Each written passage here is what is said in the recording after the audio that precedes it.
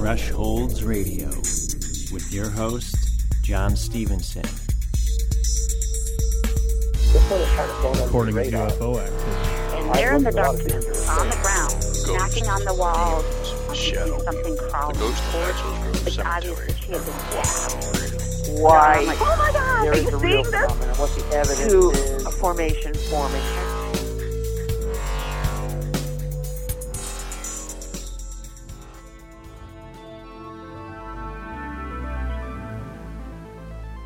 You're listening to Thresholds Radio. I'm Anthony Kay. With me is John Stevenson. On tonight's show, we have an in-depth interview with Dr. Judy Wood, author of Where Did the Towers Go? Also, our very own Michael Clean with another top 10 list. We're going to start off the show with Dr. Judy Wood right after this quick commercial break. You're listening to Thresholds Radio. We'll be right back.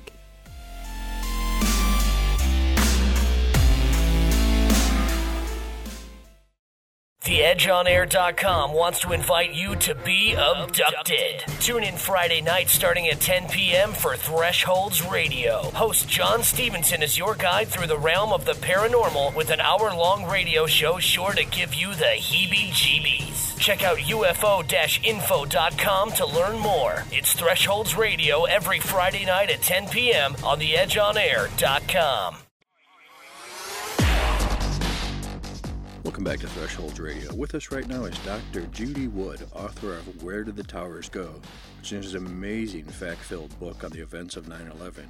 Dr. Wood presents the evidence of direct-free energy technology being used on 9/11. For those of you that can't quite understand what caused the buildings to basically turn to dust, this book is a must-read. Welcome to the show, Dr. Wood. How are you doing this evening? Great. How are you? Very good, thank you. For those of our listeners that aren't familiar with you or your work, would you like to tell them a bit about yourself and what got you involved in this research? Well, I saw that there was something wrong that day, and it bothered me. That, I remember standing in the faculty conference room and seeing what looked like a sweater unraveling. You know how you tug one yarn and the whole sweater comes undone? Right. That's what the building looked like. And it is, wait a minute, what's going on here? That's something I've never seen before. No. And but you assume the grown-ups are going to take care of it. The researchers and the government agencies and so forth. And after all, you have your work that you need to get back to doing. But it came to a point where I realized the grown-ups weren't going to take care of it, and somebody needed to. And whose job is it? This is our country. This is our world. If we don't take responsibility for it, nobody is. Exactly.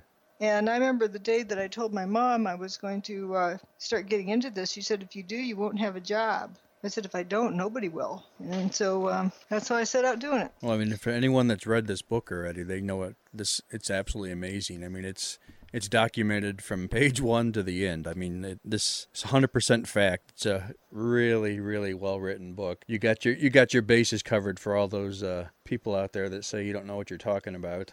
It's kind of strange, though, that it's almost like I was made for this, that all of my background and training was for this. My bachelor's degree is in civil engineering, and my master's degree is in engineering mechanics, which is really like applied physics. And my PhD is in materials engineering science, and that makes me a forensic scientist. Most of my work was in looking at material properties and materials characterization using optical methods and interference. Now, all of the things I've just listed there came into play here. And it's kind of amazing. It's unusual to find somebody with that combination of degrees and background and experience. With my optical interference work, image analysis, and looking at material properties through what images can tell you is what I did. And so I see these pictures, and the things jump out. And so I just describe what I see in the pictures to the reader. So don't want people to believe me. I want them to believe themselves. And my book is really, really written to empower the reader to understand it for themselves. Oh, and you will, too. You read this book, I guarantee you get to the end. You're going to definitely believe it completely and understand it. It's a tough thing. It doesn't come into one easy fad term to describe it. Most people are trained to do pattern matching. I know about a slingshot, a BB gun, and a firecracker. Eeny, miny, mo. It's got to be one of those. Now, you don't start with conclusions and then choose your conclusions and work backwards. You let the evidence lead you to the conclusions. and not let the conclusions color the evidence. Exactly, and that's just what you did here. Like I say, the thing that got me, there's so much to cover in this book, actually, but the one thing I was telling you off air that got me interested was the toasted cars. A lot of people have never heard of this. Do you want to briefly tell them, or you don't even have to be briefly, actually. Do you want to talk about that a bit? That it's a fascinating subject. Sure. I said I don't start out with conclusions. I start out with the evidence. And something that just jumped out at me was these toasted cars. Now, I call them toasted cars because they're toasted, as in like they're toast, they're history. They're just, you can't, gotta go get a new one. You can't fix this one. It's done for. I don't want to use known terminology for unknown phenomena. Like burnt, no, because we don't know that fire was the cause. But we do know this is cars beyond repair. They're actually melted. Just the engines for most part. Yeah, or engine missing, or the front part or the back part, and it has abrupt stops. And fire doesn't do that. With fire, you have hot, cold, and all shades in between. And it tapers off. You don't have, completely, charred up to a perfect line and then pristine thereafter. Right, and what the weird thing is, like I say, if you look through at the pictures, the rubber gaskets around windshields and windows, in some cases the interiors are still intact, but yet the metal's all charred and rusted too. Or this one where the plastic molding, the trim around the window is still there, but the brightwork metal trim on the outside that goes around is gone, and it's the paint is all blistered up like it was, something happened underneath it. And that's something you never, ever heard of in any mainstream media. I mean, I didn't hear about it till someone mentioned it to me last year, and I did research, and I came across you. But that's something you never heard anywhere, and this is something really big, too. And some of the first responders were talking about it first. Water had no effect on the car fires. They called them car fires. The water had no effect on them. Now, that is pretty strange. Oh, yeah. I mean, like I said, you've got all kinds of photos of them in here. They're just physically melted, but apparently without heat, because a lot of these, there's paper sitting right next to them. And the paper's isn't on fire. It just defies logic. Right. It is this one where the inside is got some horrendous fire going on. And, someone said, oh, that's from falling debris. And I said, well, how did the debris get inside? Did it come with a locksmith? It's completely contained in the car. Well, isn't one of them have an oxygen tank or something sitting on the seat or something like that, or wasn't? Yeah, we don't know when that got tossed in there. Oh, yeah, that's true. That could have been there any time. Yeah, but there's this one picture too where there's a van parked in front of the car that's, toasting away whatever is going on. It looks like it's burning, but you don't know what that is. And the van in front of it looks like it has fire on the side panel of the van. Nothing else, just the side panel of the van. It doesn't make sense.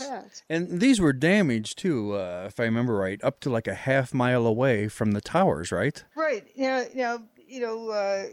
My detractors sometimes say that, it was towed. Well, okay, whether or not it was towed doesn't explain the damage. But we do have eyewitnesses over on FDR Drive that saw a car go into spontaneous combustion. And, people trying to find answers to their questions. And best that this guy come up with to fit into his own, world experiences is, he thought a fireball must have gotten loose from the building and rolled down the street and got to the car. Because why else would the car go into spontaneous combustion down here? Well, it makes no sense because we all saw the buildings fall and there was that huge dust cloud, but there wasn't a big fire cloud like a nuclear explosion. There wasn't a big heat wave that blew down the street. Or the parking lot full of them that has a sea of unburned paper in between the buildings and the car park. But it's best I could tell that the timing of when this quote spontaneous combustion event occurred, it occurred just after the towers went away. Like the North Tower went away, and there's this fellow running up West Broadway. Well, first he tried to get into Building 7, and then he decided he wasn't going to be safe there and came out and started going up the street. It was pitch black because the fine dust went out and blocked out 100% of the sunlight. And then he said, thank goodness the cars started igniting because then he could see where he was going. And he said they just started lighting up, one after the other as he passed them. So this wasn't while the towers were coming apart. This was just after. That's important. And same with the car park. The cars just appeared to go in spontaneous combustion there. Wasn't there, 1,400 vehicles damaged in all or something like that? We don't know how many were damaged, but we know that 1,400 of them were towed away, where there was enough left to be taken away. Right. You don't know the rest. And, folks say, well, they're parked around the towers and then towed, moved to all around Manhattan. Well, first of all, how many cars can you fit around the base of the towers? Not 1,400 of them. And then are they going to be playing musical cars moving around the streets of Manhattan? It seems like they had more important things to do at that moment. Right. And we do have eyewitnesses that saw, like, the South Street Seaport car ignite down there, and also the Toasted Car Park, which is in the northwest corner, off of, diagonally across the street. That one is just, lots and lots of toasted cars there. It was odd about that, too, though. It's not as if a heat wave went down there and everything exploded. It was just hit and miss. Certain ones were toasted, certain ones weren't. And the trees were still, bushy leaves on the trees. Yeah, I saw that, and the flags actually were all still fine. Trees and bushes were still green, not affected. And if anyone's had a fire near a bush or a tree, you know how easy a tree turns brown and dies. And West Broadway, what was interesting is none of the buildings got toasted. None of the street signs were toasted. We didn't see burned bodies laying around. People were, when the dust cloud rolled out, people were left covered with dust. Right. But the vehicles, every single one of the vehicles were toasted in part or completely. Only vehicles. Is there any else. official explanation for this? Has anybody ever acknowledged this, or is this just never happened, one of those things? I think I'm the only person who's been talking about this. Well, otherwise, you're the troublemaker, aren't you? Right. Yeah, I'm a real troublemaker. And I haven't stopped talking about it. Well, okay, the toasted cars is bizarre, but how about the flipped cars? That's with all the leaves still on the trees. And they're basically still in their parking spot, right? They're just upside down. Right, like a parking problem. Except the tires are supposed to be going downward towards the pavement, not up in the air. It looks as if a big giant, and I'm not trying to be funny, but it looks like a giant just picked these cars up and put them right back in their spots, upside down. There's something else that's pretty strange. I started noticing the theme. There's like a upside down car in front of a toasted car, parked in front of the WFC1 building. That's World Financial Center 1, Uh-huh. And it's right in the same parking space. Like it was supposed to be in the parking space. But the vehicle behind it is like almost completely toasted. At least the front end of it is, and it's still sitting in its parking spot. But the flip car doesn't look toasted at all.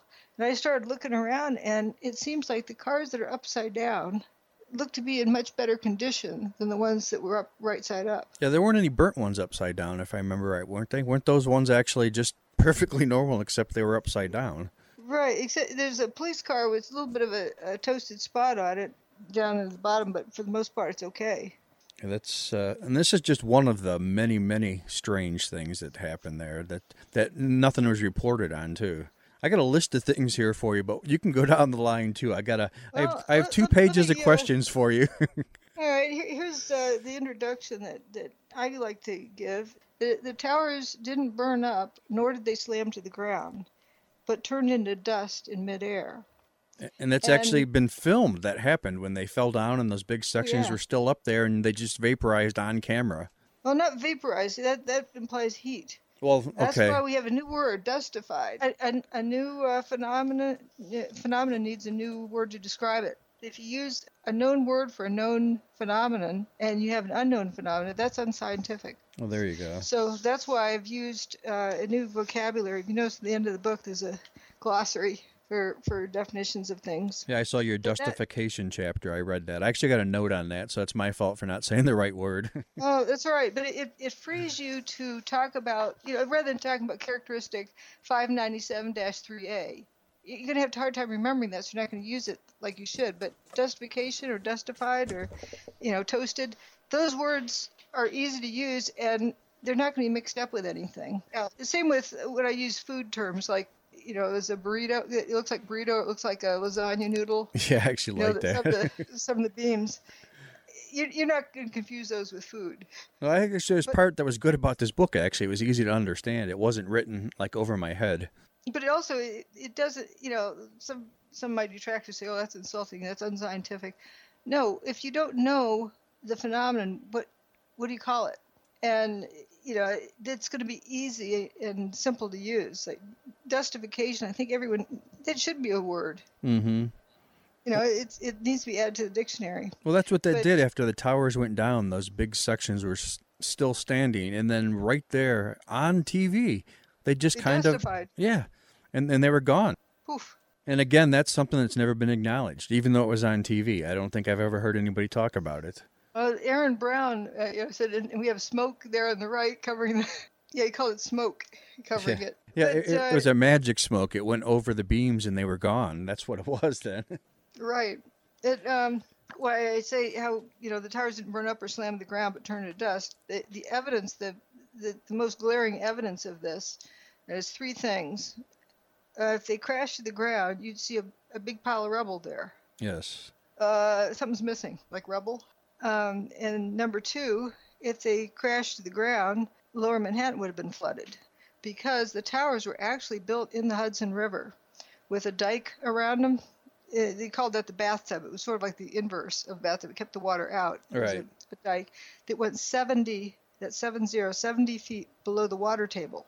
Now, if you crash down two 500,000-ton buildings on the wall of that dike, you're going to have water rushing in. And in the bathtub, you had the subway tunnels that go over to New Jersey and all around Manhattan. Lower Manhattan would have been flooded. Right. Didn't happen. Well, wasn't it fully intact, too? Didn't they pull train cars out of there that were basically fully intact? Right. At first, they were worried that they had a leak someplace because there was water down in the tunnel. But, they had fire hoses on it, and they had the thing wide open, raining down. But once they pumped the water out, stayed out. No leak. And that was just such a surprise. That's because the building didn't actually fall apart and land like a normal building would have when it collapsed. And the bathtub did get damaged a couple of days later when they brought in earth-moving equipment. The earth-moving equipment damaged it. Two 500,000-ton buildings falling on it didn't.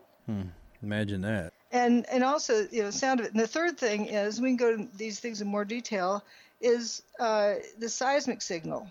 If a building slams down onto bedrock, that bedrock's going to ring like a tuning fork. Would you believe that none of the seismic stations picked up any waves that the primary and the secondary waves, which normally mark the distance between their arrival times, tell you how far away the epicenter is of an earthquake? Those S and P waves didn't travel to the seismic stations. In other words, the signals did not travel through the earth. There was only surface waves. So two of the tallest buildings in the world fell to the ground, and it didn't make any It didn't shake? send a signal through the earth. It didn't travel through the ground, only surface waves. Now, imagine King Kong reaching over and lifting up those towers and tossing them up into space or something. Just taking two 500,000-ton buildings and lifting them off the ground. That ground is going to recover from that weight. Right. And it's going to create a surface wave.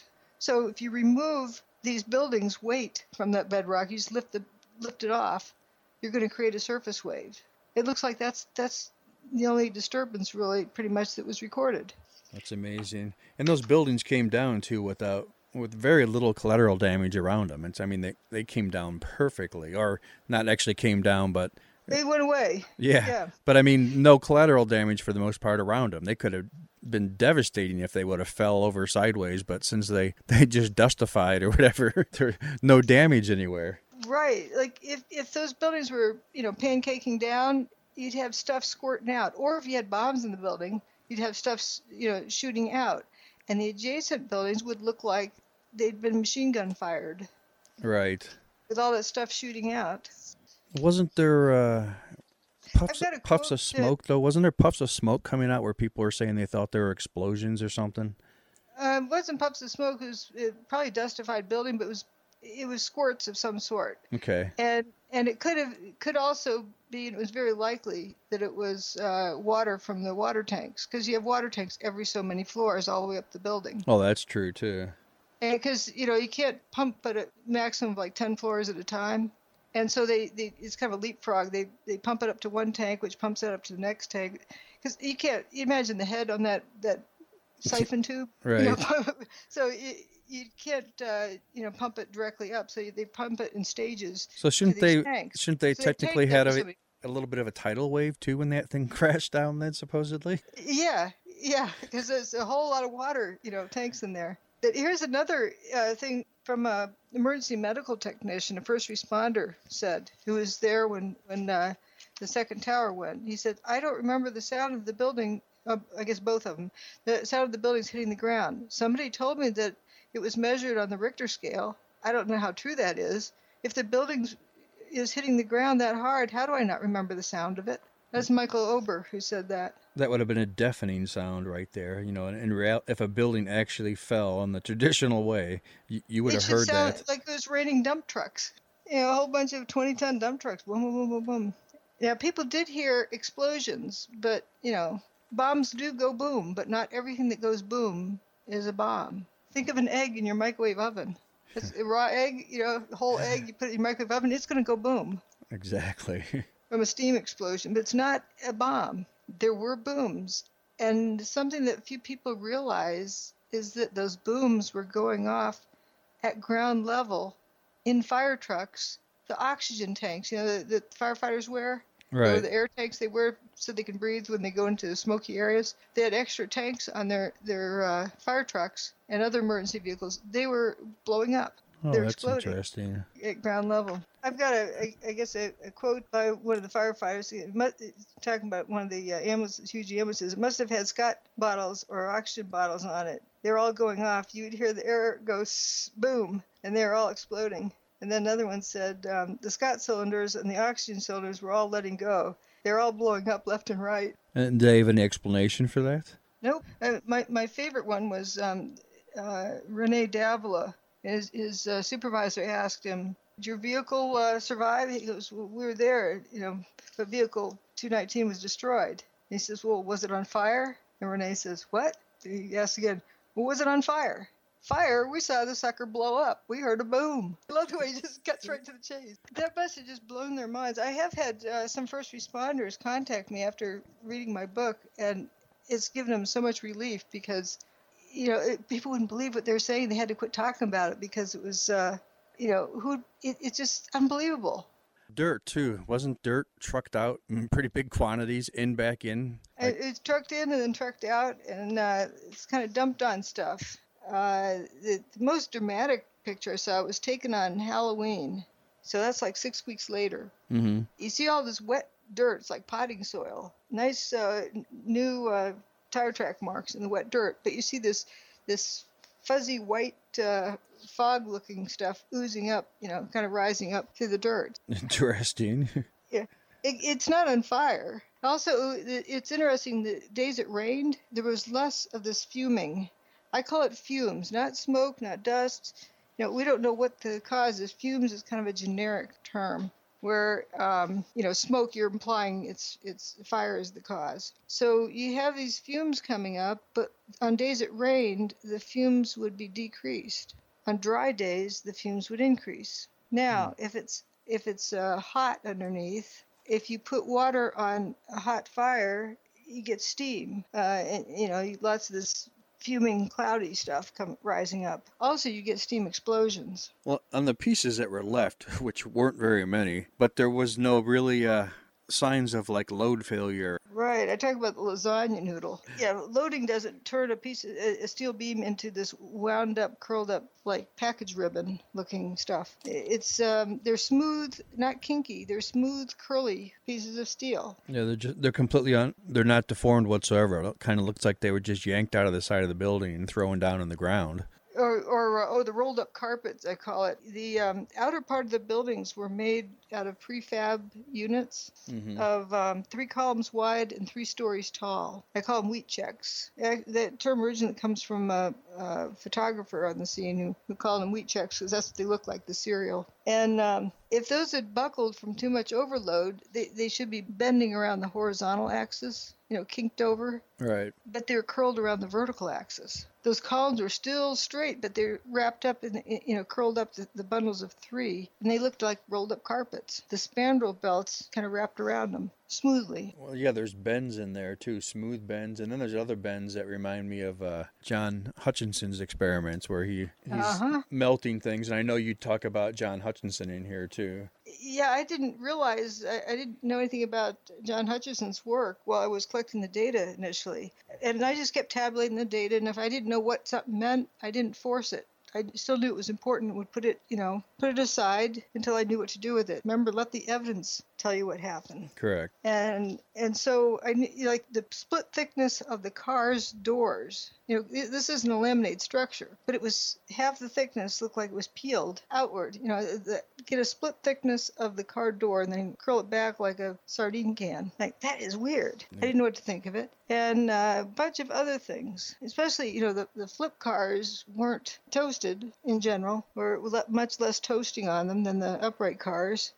So they're either toasted or they're flipped. And, it seems like the effects keep going on. And I just listed all these different characteristics. And then one day I happened upon somebody's blog where I found every single one of the phenomena that I've been listing replicated, like on somebody's kitchen countertop, on a small scale. And that was John Hutchison's blog, including, and it's known, the Hutchison effect is known to have either lift or disruption. Cars either flip or they're toasted. And I'm glad I found, all the characteristics first, and then it was an easy match. So I wasn't letting the conclusions color the evidence. It was the other way around.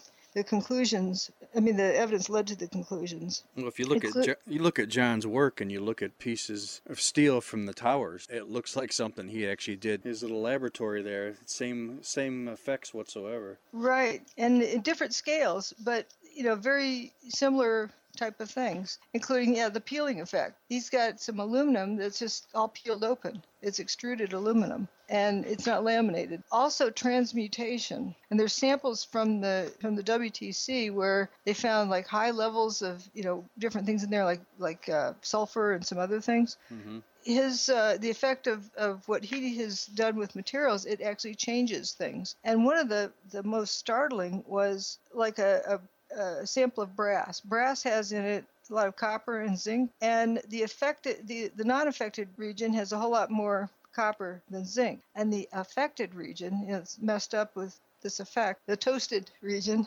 has equal amounts. In other words, the copper has decreased relative to the zinc, or the zinc has increased, but I think the copper has decreased. Now, explain how that happens, because it isn't heat, because the zinc boils before copper even melts. Oh, that's interesting. So you would get rid of the zinc before you get rid of the copper. But here, the copper goes away before the zinc. It doesn't make sense. I mean, in the beams, too, some of the beams they found, they're like extremely thin, like tissue paper, kind of tissue beams, as you put it here. Yeah, or dissolved. Uh-huh.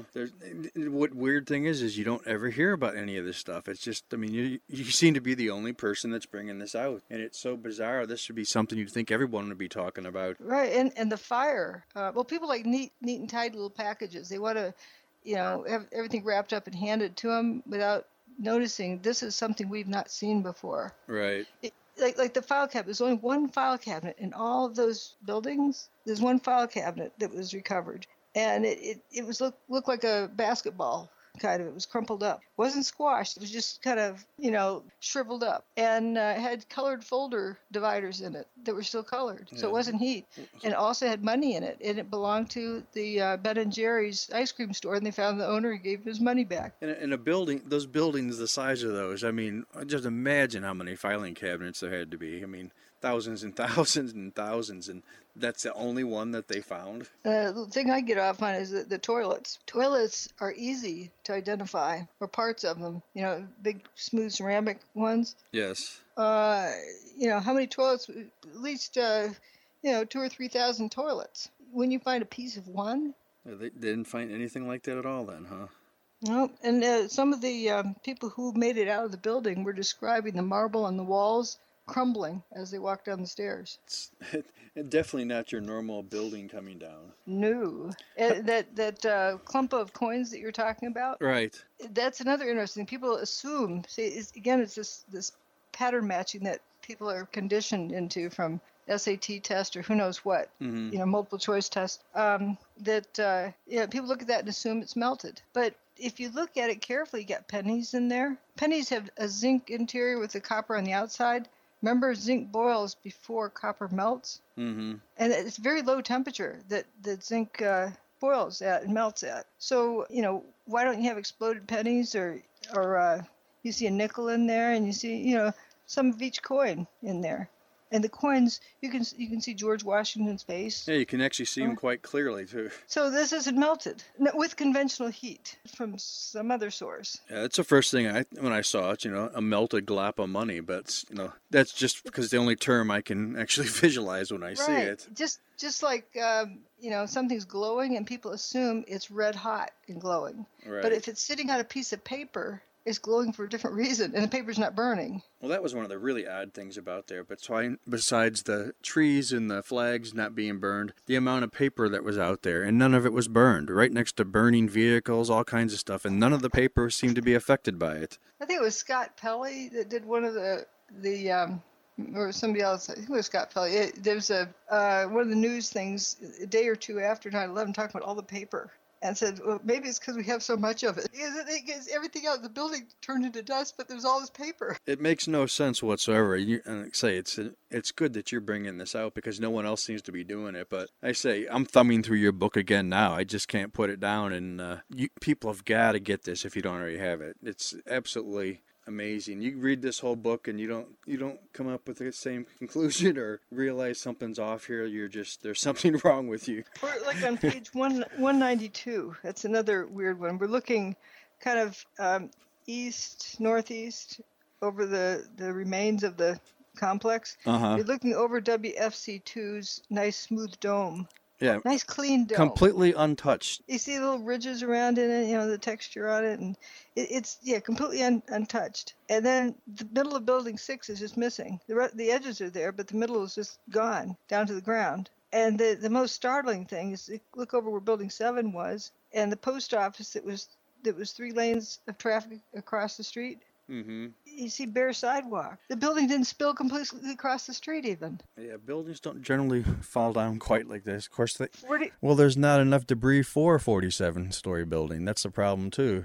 Yeah, and I've examined the side of that building. It doesn't look like it was fired with a machine gun at it. And if you had explosions coming out of that building when it was coming down, or even just getting the debris out of the way for that building to come down, it would be, like shrapnel all over the side of the adjacent building. Yeah, all the buildings around this, there would have been massive collateral damage for buildings of this size to come down. And they just don't go away like that. No. But the most startling thing is, on page 191, that's a picture of the elevation of what was left. Elevation map. Then I drew on top of it kind of a ghost outline of what had been there. Oh, that's actually what's left at the bottom. For you listeners at home that don't have the book, we're sorry. I show a little number on the top, how many story buildings, 9-story buildings, stuff. But the main body of building 4 just went missing. Wow. It just went away. It wasn't there. And 1 story below ground level was the mall, and I have pictures of guys walking down there, looking for survivors. You can see what stores they were, Innovation Luggage, those Hallmark cards. This is actually an amazing picture. I saw it before, but I didn't realize what it is. That green is actually the aftermath, is how it ended up. Yeah. Well, yeah, this is the elevation. That can't be. It's just, I know it's true. It's just. And see those arrows where it says people survived here? Yes. We're talking about most people, talk about 3 high-rise buildings, going away. Right. But, building 3 gets ignored. It's a 22-story building, which is, a very tall building. And it pretty much all disappeared except that little clump at one end. And there's a group of people, I think it was 14 people there survived, and also the base of Tower 1, that little pimple down there. Right. 14 people there survived. They had 106 floors above them go away, and they were sure they were goners because they survived this thing coming down on them by some stroke of luck. By the time folks dug them back out, they'd be dead. Right. So they assumed they were goners until the dust cloud cleared, and they looked up. I'll read you the quote from Jay Jonas, one of the survivors. He said, "I looked and said, guys, there used to be 106 floors above us, and now I'm seeing sunshine. There's nothing above us. That big building doesn't exist." And he later said, "These are the biggest office buildings in the world, and I didn't see one desk, one chair, one phone, nothing." And that just defies logic. How can you be in the basement of a 110-story building and have it come down? It wasn't a basement. It was a third and fourth floor. And there's another one, James McGlynn. He's on his handy-talkie there talking, their Mayday calls, talking to their buddies to come rescue him. And he'd say, we kept telling them we were in stairwell B. I remember everybody had the same exasperation I did. We must have told them 100 times. B stairwell, the second floor, third floor, fourth floor of the North Tower. I mean, B stairwell, second, third, fourth floor, North Tower. B stairwell, North Tower.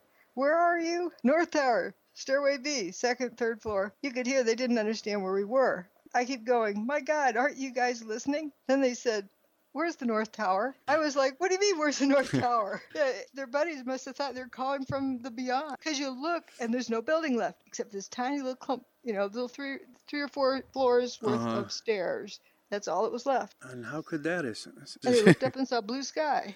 Another one described walking out onto an empty football field. This just doesn't make sense at all. But you look at the picture on the cover of the book, and once you get the brainwashing cleared out, because people were showing pictures of what was going on and saying, "This is a collapse, this is a collapse.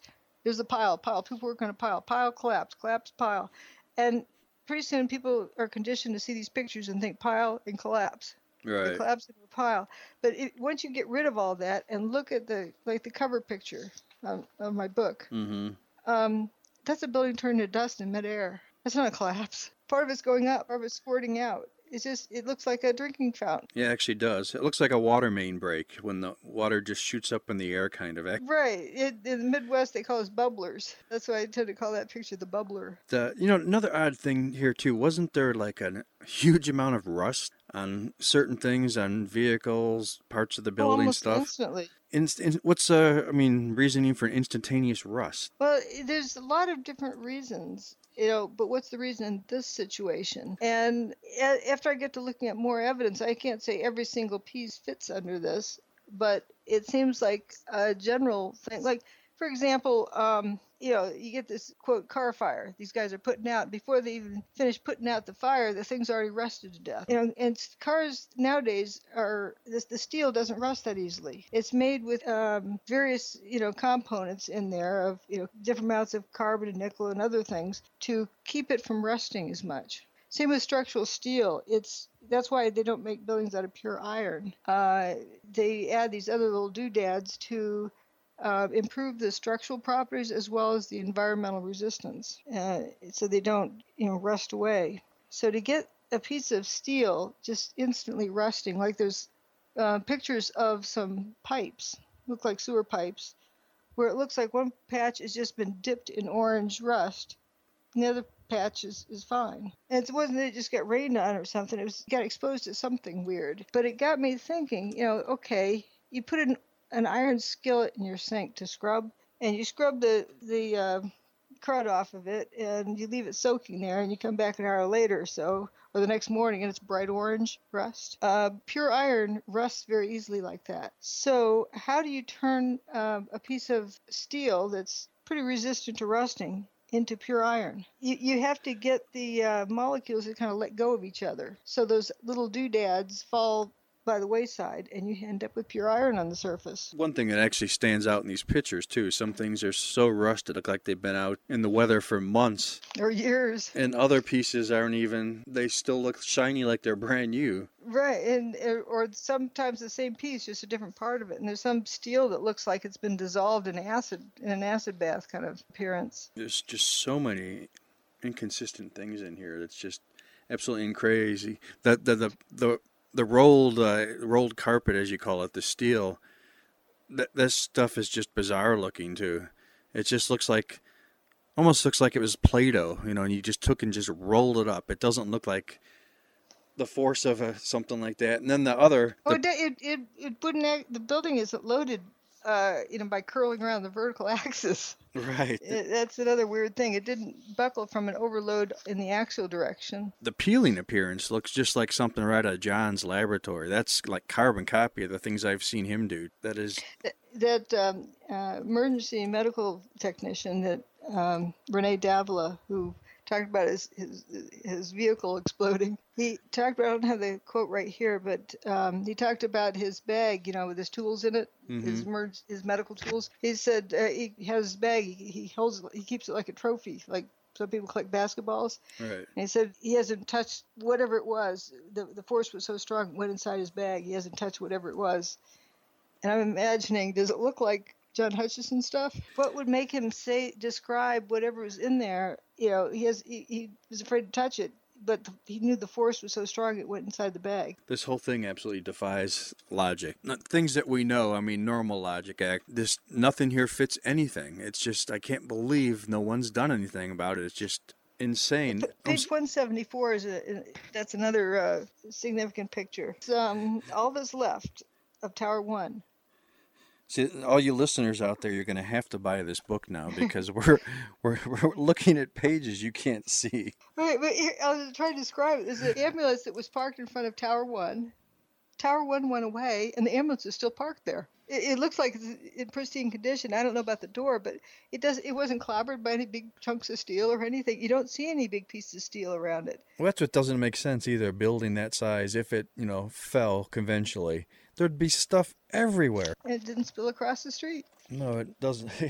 It just makes no sense. Dust. Now, another aspect of this, which isn't quite as pleasant, is the people that were falling or jumping. They were like undressing before they were jumping, and they didn't. I don't think very many of them chose to jump. Mm-hmm. For some reason they went out, left the building. It wasn't a conscious decision, even if they left the building because of heat, of what they perceived as heat. As I state in the book, I think, if your hand is on a hot burner on a stove, your hand leaves that burner real fast. You don't stop and think about it. Reflex, your hand just goes off of there. So, something that is that intense, it's not something you sit and contemplate. Now, these people hang on the outside of the buildings taking their clothes off. They want to live. They're still hanging on to the building. So why are they taking their clothes off? If they're planning on jumping, why take the clothes off? It also, people who left the building all seem to be empty-handed, which was kind of strange. If you're going to choose to die, and you think you take your purse or a picture of your loved one or some identification, it's like, maybe they're on the way to the restroom and suddenly they found themselves outside the building flying through the air, like, how'd I get here? It's one guy is kind of flapping his arms like he's trying to flap his wings, like he fell, or I don't, it's like he doesn't know how he got there. And also, weren't they? Didn't you say that they were out farther from the building than they technically should have been? A person can't technically jump that far. Right, and we don't know what kind of weird, wind or anti-gravity or who knows what was going on out there. But it wasn't normal jumping with the normal 7 or 8 miles an hour wind. It's just a light breeze of 7 to 8 miles an hour that day. So that wouldn't carry somebody, 100 feet from the building. If somebody jumped out, you'd be tumbling down near the edge of the, right outside the building, not way out. Now, the taking the clothes off, that becomes an even stranger thing. But think about it. You're way up high in the building, and you hear about this fire. Well, if it were me, I'd head to the bathroom before we lost water pressure, and I'd wet down all my clothes. And maybe you have extra T-shirt in your desk, wet that down, wrap it around your head, and then, bolt for the staircase. You'd be wet. If the fire sprinklers kicked on, you'd be wet. If they didn't kick on, it was hot in there, you'd be sweating, and you'd be wet. So there's a lot of reasons for being wet. And chances are is people were wet. Now, why they hang outside the building? There's one guy that really got to me, and I really felt like, he was speaking to me in a way that knowing, what happened to him, I noticed this. So I felt like I promised him that I would tell his story because it needed to be told. Mm-hmm. And then it made it easier to deal with this too. Feeling a little bit a sense of responsibility that, this could be anyone here. But why is he, taking his clothes off outside the building? It looks like he's hanging by one hand and a foot, taking his pants off.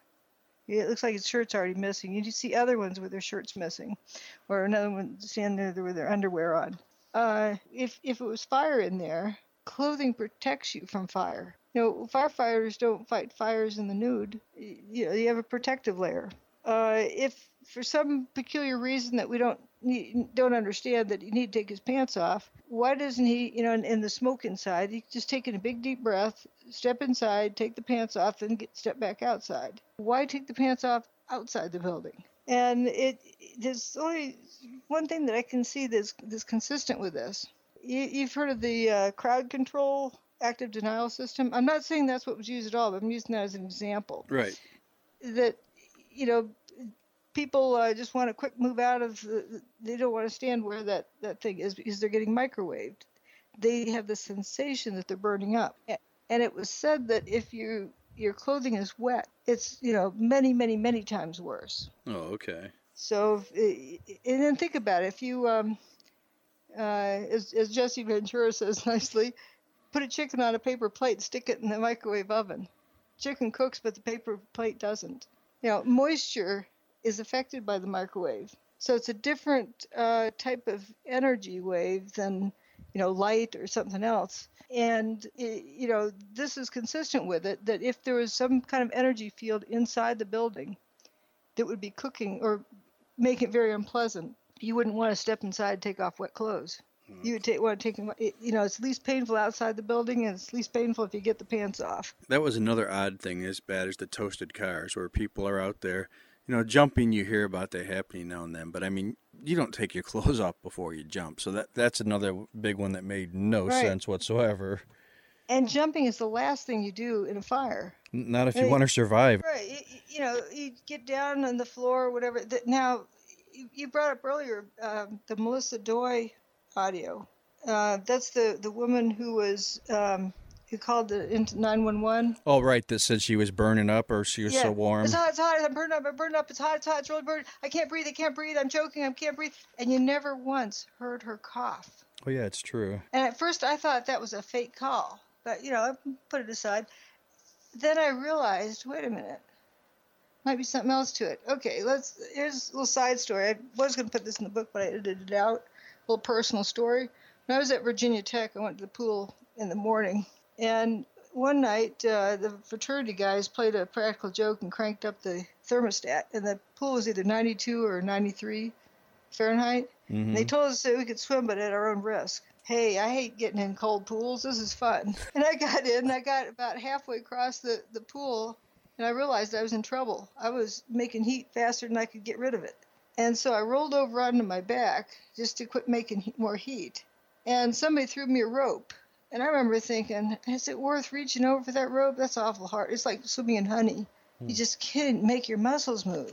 And I remember, is it worth the trouble? In other words, your brain is incapacitated. It doesn't work very well. Also, there's a limit to how long you can stay in a hot tub or in a sauna, because after a certain point, you cannot get out because your muscles don't work anymore. You get too hot. So if somebody is physically too hot, they're not going to be talking very well. They're not going to be saying, it's hot, I'm burning up, I can't breathe, like Melissa Doy was doing. She thinks she's hot, but she physically can't be hot to be, acting like this. She would be more sluggish. You wouldn't be hyperactive, but if something was hitting your neurological system that you perceived, like let's say she's in a microwave beam, just using that as an example, that would cause, it's consistent with what she was describing. So it isn't necessarily that was a fake audio tape. What she was describing was some sort of field effect, some sort of energy field that she perceived as, if you don't see it and it's doing something to the tissue of your skin, you might think it's burning. Right. Just like acid, room temperature in your hand, it feels warm because, it's eating up your skin.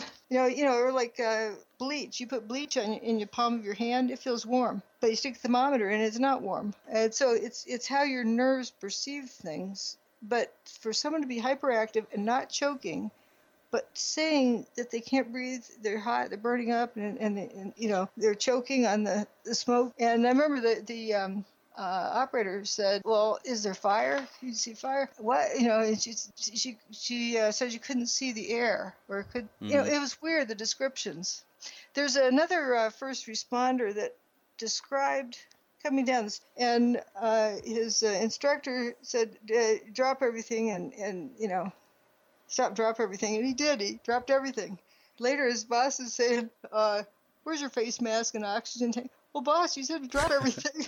I didn't mean it literally. And so he sent that guy out of the building because he didn't have his mask anymore. So he got down to the third floor, and you couldn't see any light at all. It was completely opaque air, and he got worried. And he says, "Wait a minute, it's not smoke." He knows it's not smoke. It was like thick dust. Yeah, the building was turning into dust. And then he got out and got I don't know, about 150, 200 feet from the building came apart. So he was one of the last people out. But he described the third floor as being like his opaque dust. Wow, that's interesting. So he was actually there when whatever happened was beginning to happen. Yep. And he knew it wasn't smoke. I was going to say, being he's a fireman, too, he definitely would know. But I'm sure whatever that was a different effect than smoke. Yeah, there are other ones that identified it. They were worried that it was smoke. And they go, "Oh, no, you can breathe. It's not smoke. It's dust." Because the fire, it was, lots of smoke in the air. Apparently, it takes out the oxygen out of the air. Correct. But this was the dust problem. A lot of them end up breathing out of their armpit because that left a pocket, and then their shirt was the air filter. They stuck their face in their shirt to their armpit because that was a pocket they could be breathing. Now that was kind of interesting. Oh, another one, when Tower 2 was coming apart, dove under an emergency medical services vehicle for protection, and he thought he was a goner. And everything turned black, and he couldn't see. And then, as the dust cleared, the sunlight showed through, and there wasn't any vehicle on top of him. Okay. He doesn't know where it went. It just disappeared? Yeah, whether it floated up or he has no recollection of it, but he dove under the vehicle. And he thought he was in a tunnel at first because everything was black because it was total blackout of light. But, didn't know where that vehicle was. That's interesting. I know the cars were burning and they were flipped upside down, but I didn't know any of them disappeared. That's why, I say it was 1,400 that they counted that they removed. There's a lot more than that went missing. Well, that's weird.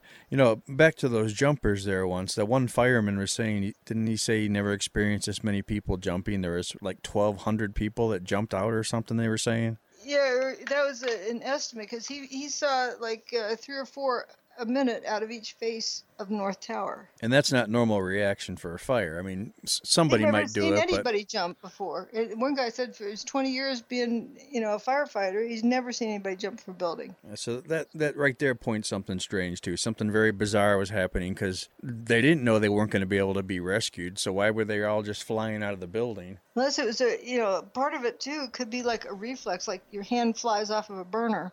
That they're just getting away from whatever is super painful and don't realize that they happen to be going out the window until they're out the window, and then they realize, oh, what can I do now? And by then, it's, they're dead before they know it. Something odd about it. The pictures of these jumpers, they don't look like they're flailing around or doing anything. A lot of them look like they're calm too. Have you noticed that? They just some do. And there's a guy in the orange shirt looked like he was flapping his wings, but that one guy that looked kind of relaxed, the famous falling man.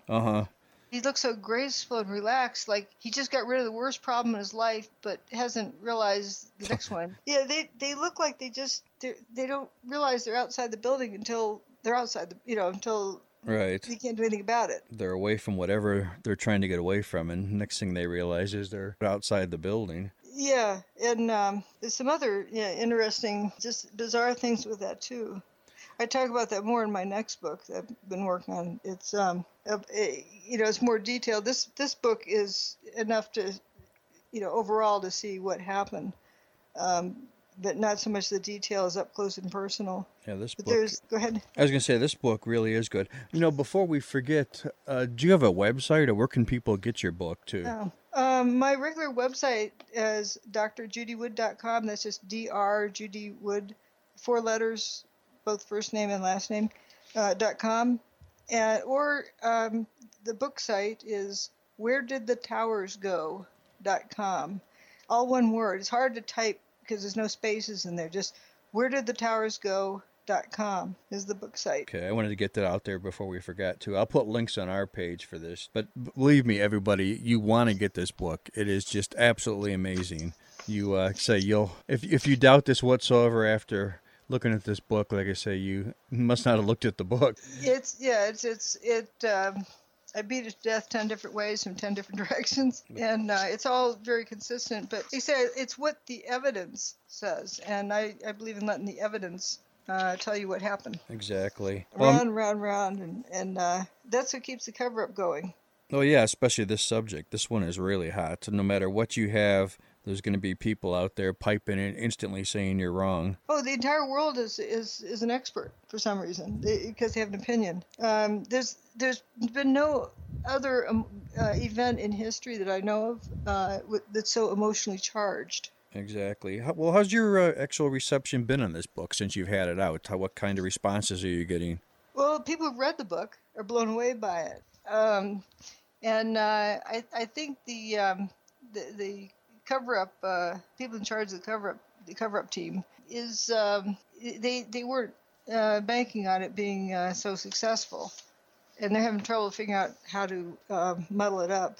Andrew Johnson has a good phrase he uses: if they can't cover it up, they muddle it up. If they can't muddle it up, they hijack it and run it into the ditch. It's usually one of those things, and the way I've learned so much along this road of learning about how cover-ups are run. You don't need to cover it up. You just need to have so much other stuff out there, piles and piles of stuff, so that the truth is a needle in a haystack. But just the misinformation, which they love to do.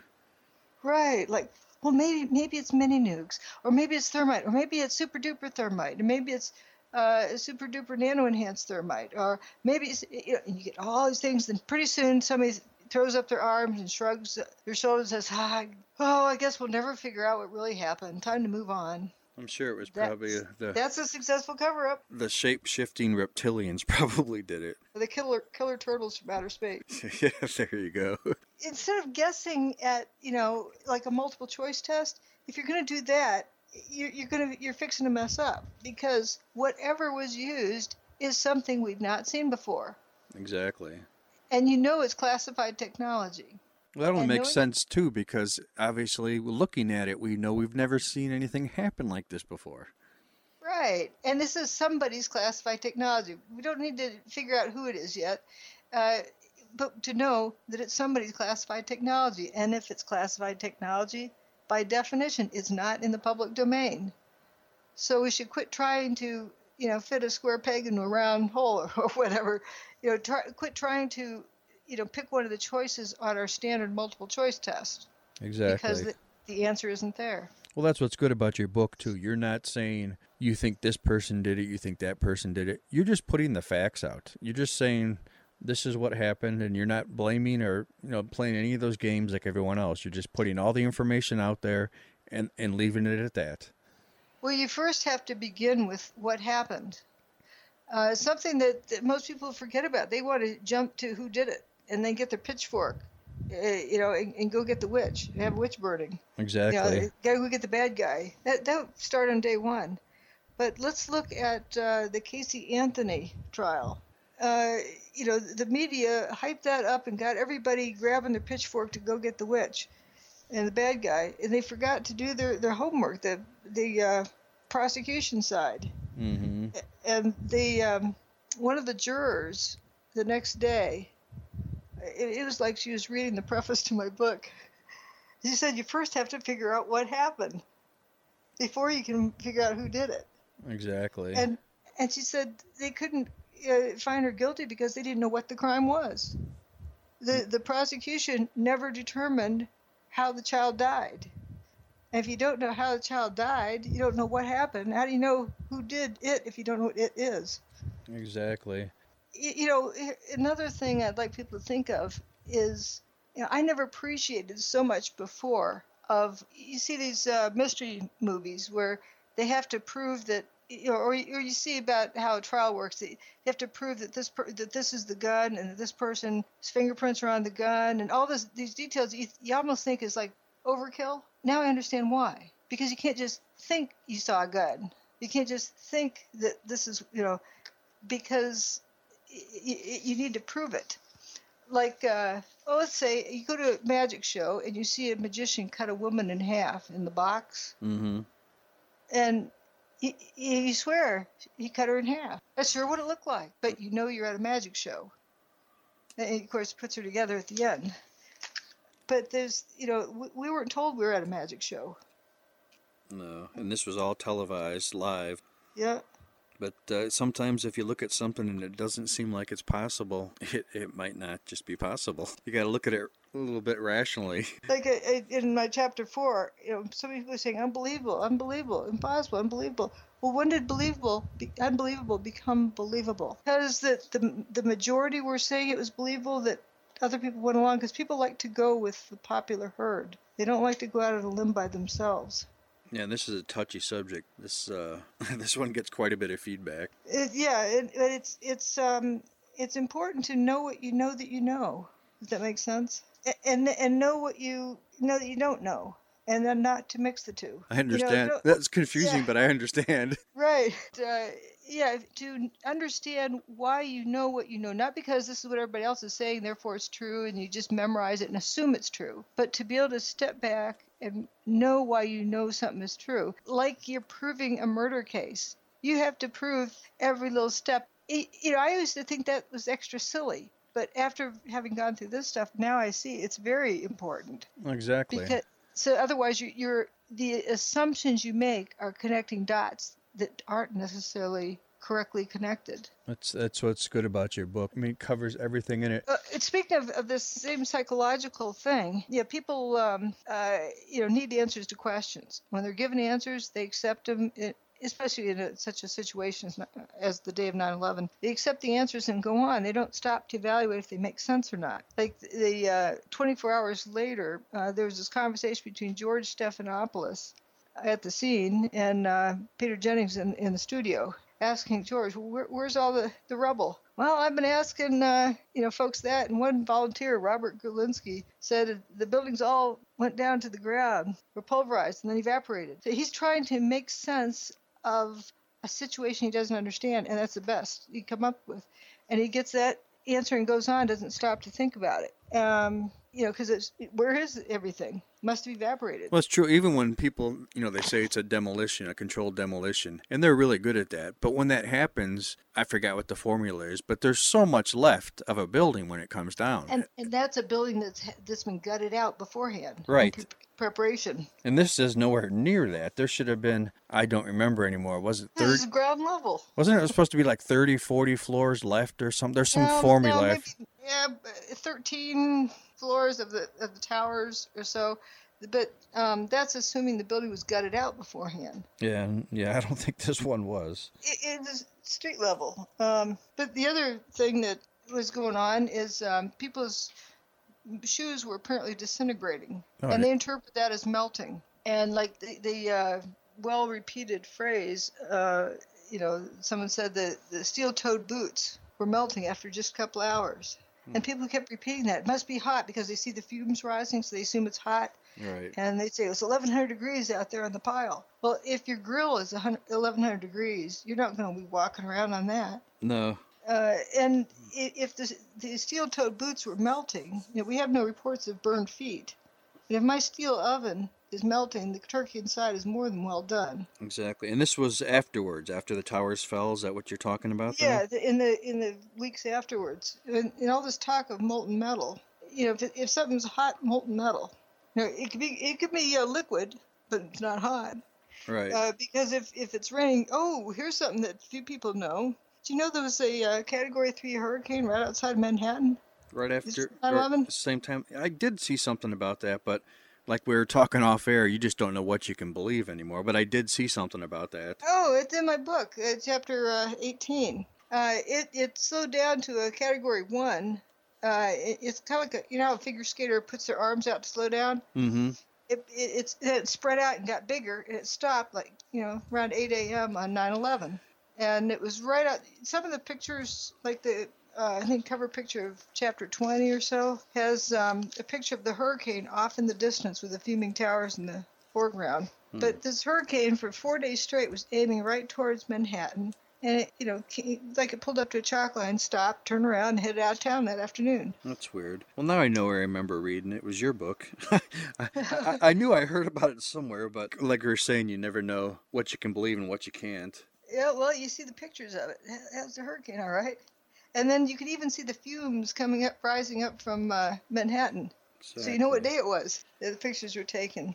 And, so what's the significance of that? Well, weird that we weren't told about it. And I also have on page 400 in the book, from like 10 to 15 minutes before the North Tower got its plane-shaped hole, there's a weather report of these different stations, like Fox, ABC, NBC, CBS.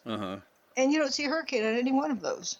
And on the other side of the page, I superimposed the size of the hurricane and where it should be. And, it should be right there. And I contacted... That's kind of odd. Yeah. I contacted Scott Stevens, this weather guy, and he said, well, how much trouble it is to put, mouse click on the icon for a hurricane to stick it on the map. And if, for 4 days straight, this thing was moving towards Manhattan. Yeah, it was going to turn around at some point, because there's a high-pressure system moving eastward. They thought it was going to turn around on day 1, didn't. Maybe on day 2, no, didn't. Maybe on day 3, didn't. Maybe on day 4. Well, if it didn't turn around... And if it stayed there just a few hours longer, imagine the storm surges would have flooded Manhattan. And, you can't evacuate people that fast.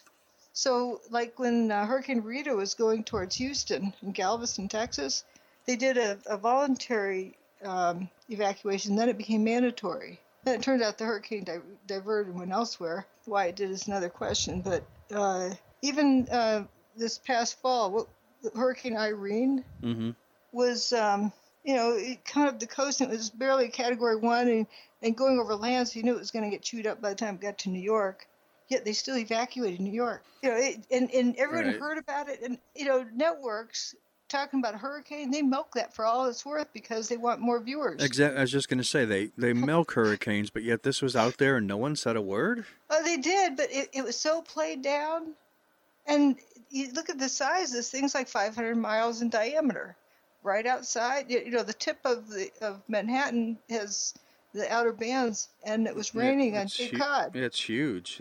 It was interesting. I had somebody, it was a college professor in Vermont, order the book, and that day they were evacuating people from Manhattan, and he's right on the other side of there in Vermont.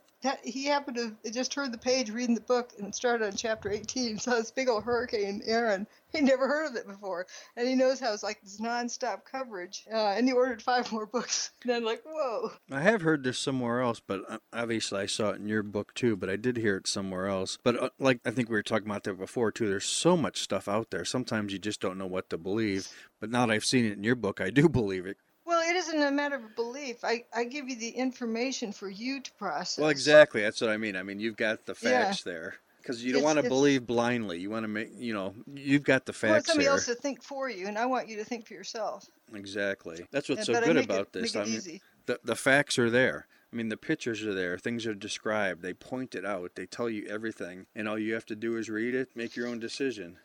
And they have arrows like, looky over here, what I'm talking about, and...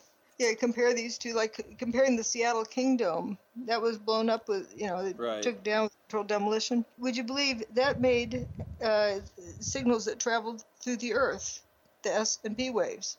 Mm-hmm. So if the towers were controlled demolition, and here they are sitting on bedrock, how come the signal didn't travel through the Earth? I actually had thought it did. I thought I had read that somewhere, but obviously not.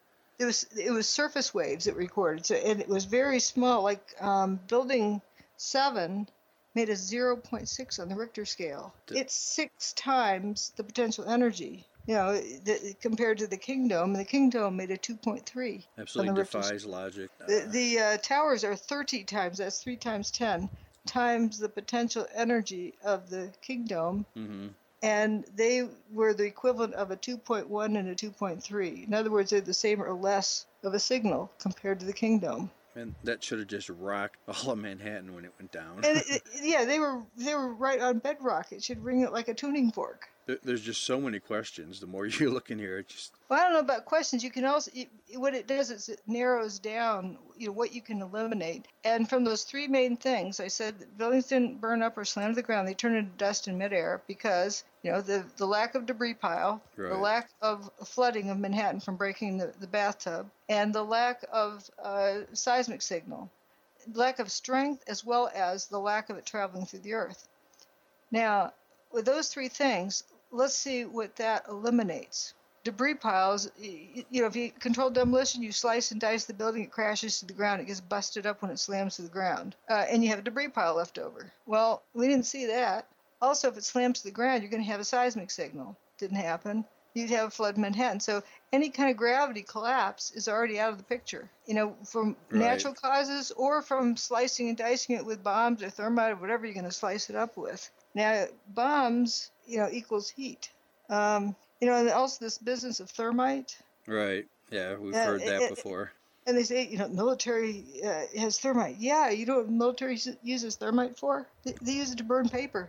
Oh, do they? Like, when your camp is being invaded by the enemy, you don't want them to get your top secret documents. So you have this thermite grenade that burns up your office instantly. And there was no paper burned around here. Paper was everywhere. We didn't see much, maybe a few scorched edges, but there's really no paper burning. So that kind of wipes that out. It's another thing that in my presentations I like to play kind of as to lighten things up.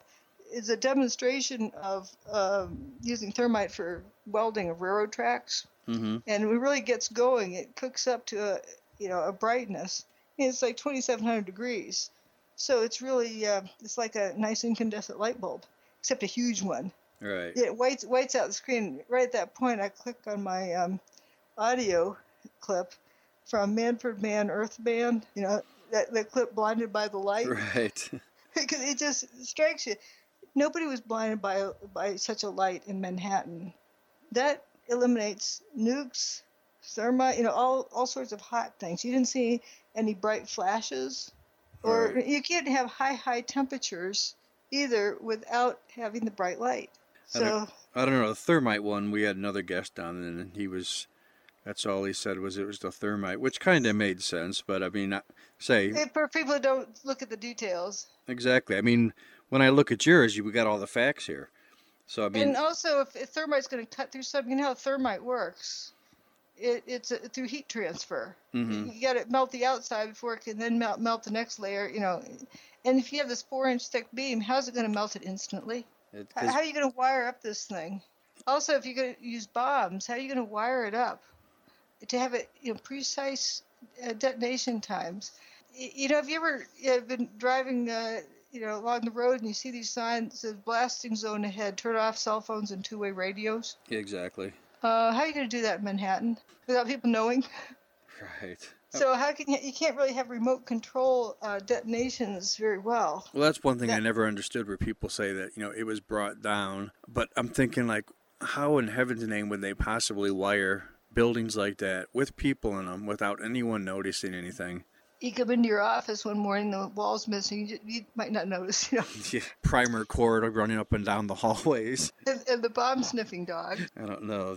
And then also the deal with nukes. You talk about, nukes equals lots of heat, big boom, Oh, it couldn't have been a nuke. Or is there people saying nukes, actually? I haven't heard that one. Oh, lots of people are saying that one.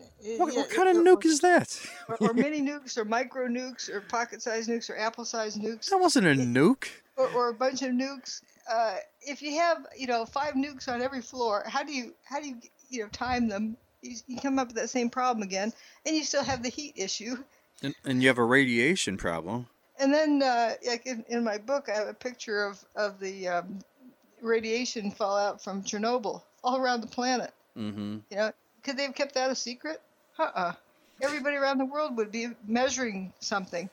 And so that didn't happen. Yes, there is tritium and some other weird things. That doesn't mean nukes.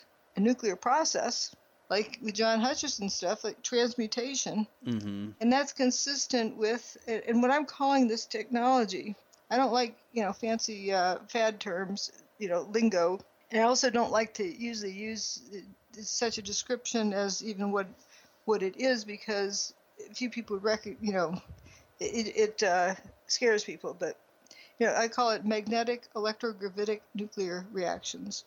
Okay. It's a nuclear reaction, not as in a nuke bomb, but it involves just like the same type of low energy nuclear reactions that was termed cold fusion, erroneously termed that.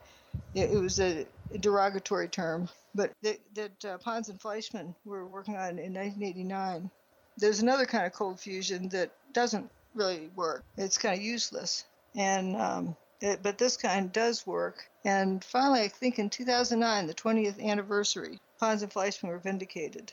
But it buried that from us. It was a valid discovery.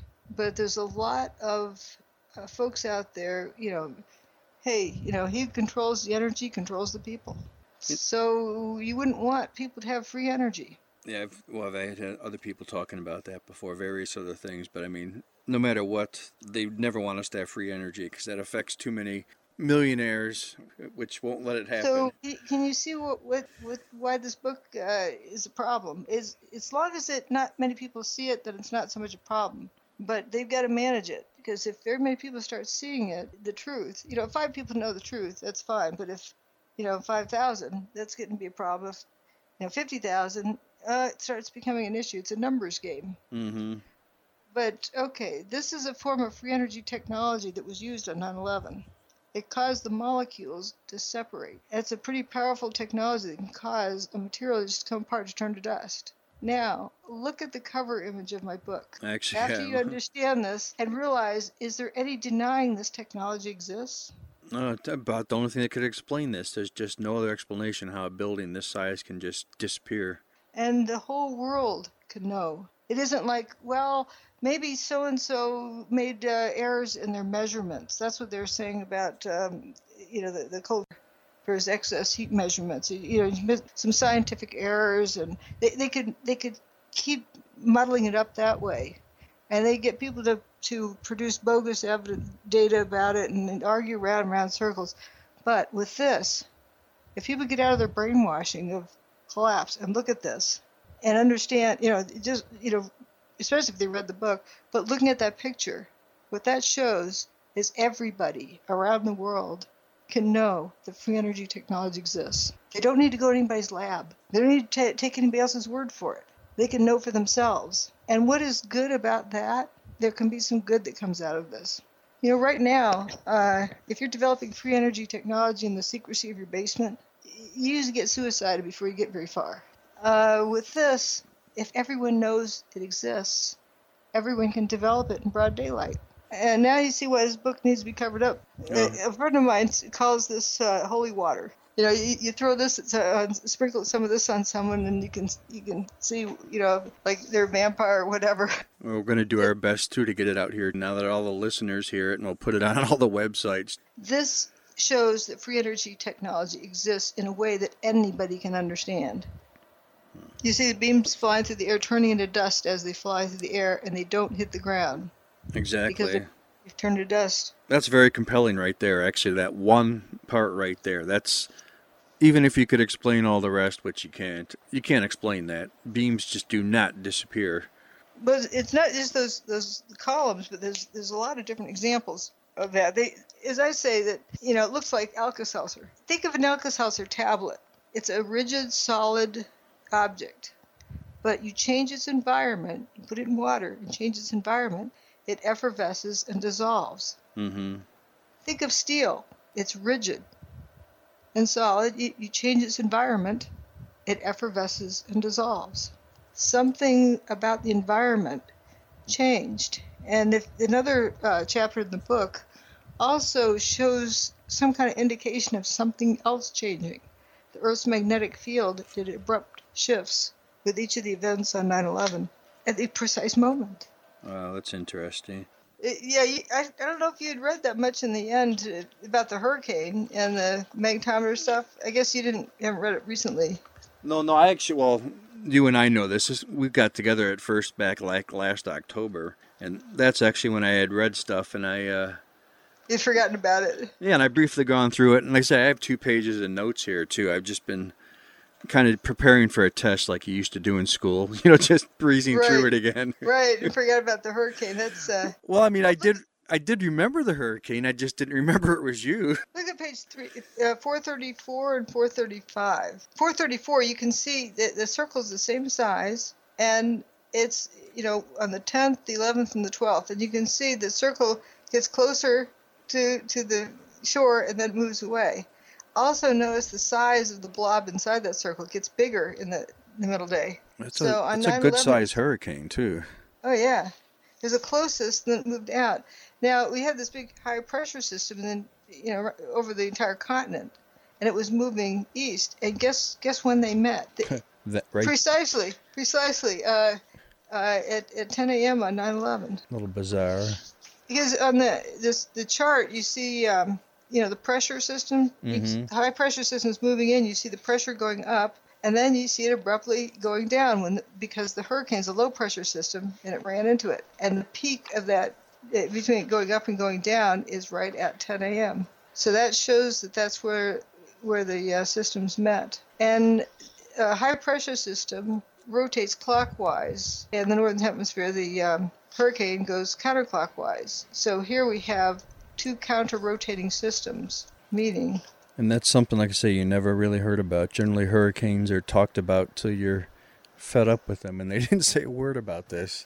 Right. Yeah, easy melting away. And then it lasted for quite a few days, till I think the 17th. And it started on the 1st of August. And did it go away right after the events of 9/11 then? No, it backed out and it went up to Nova Scotia. Oh, okay. I was going to say, if it mysteriously just disappeared after that, that would even be fishier. The Canadians were watching it. Oh, were they? And it was in their danger watch zone. But page 424, that shows the Earth's magnetic field, also shows the pressure, the humidity, and various other things, charted with time for the days leading up to it. But notice the green bunch of data that peaks right at 10 a.m. Oh, exactly. That's the high pressure system moving in, meeting the hurricane, which brings the pressure down. That shows that the 2 systems met right then. And also the Earth's magnetic field started building up about 20 minutes before the North Tower got its hole. And then abruptly shifted right when the North Tower got its hole. It's a whole other bunch of stuff, like, Building 7. So many people, and they repeat it over and over again. They want people to think that Building 7 was a regular controlled demolition. If it's regular controlled demolition, it needs to follow, logic.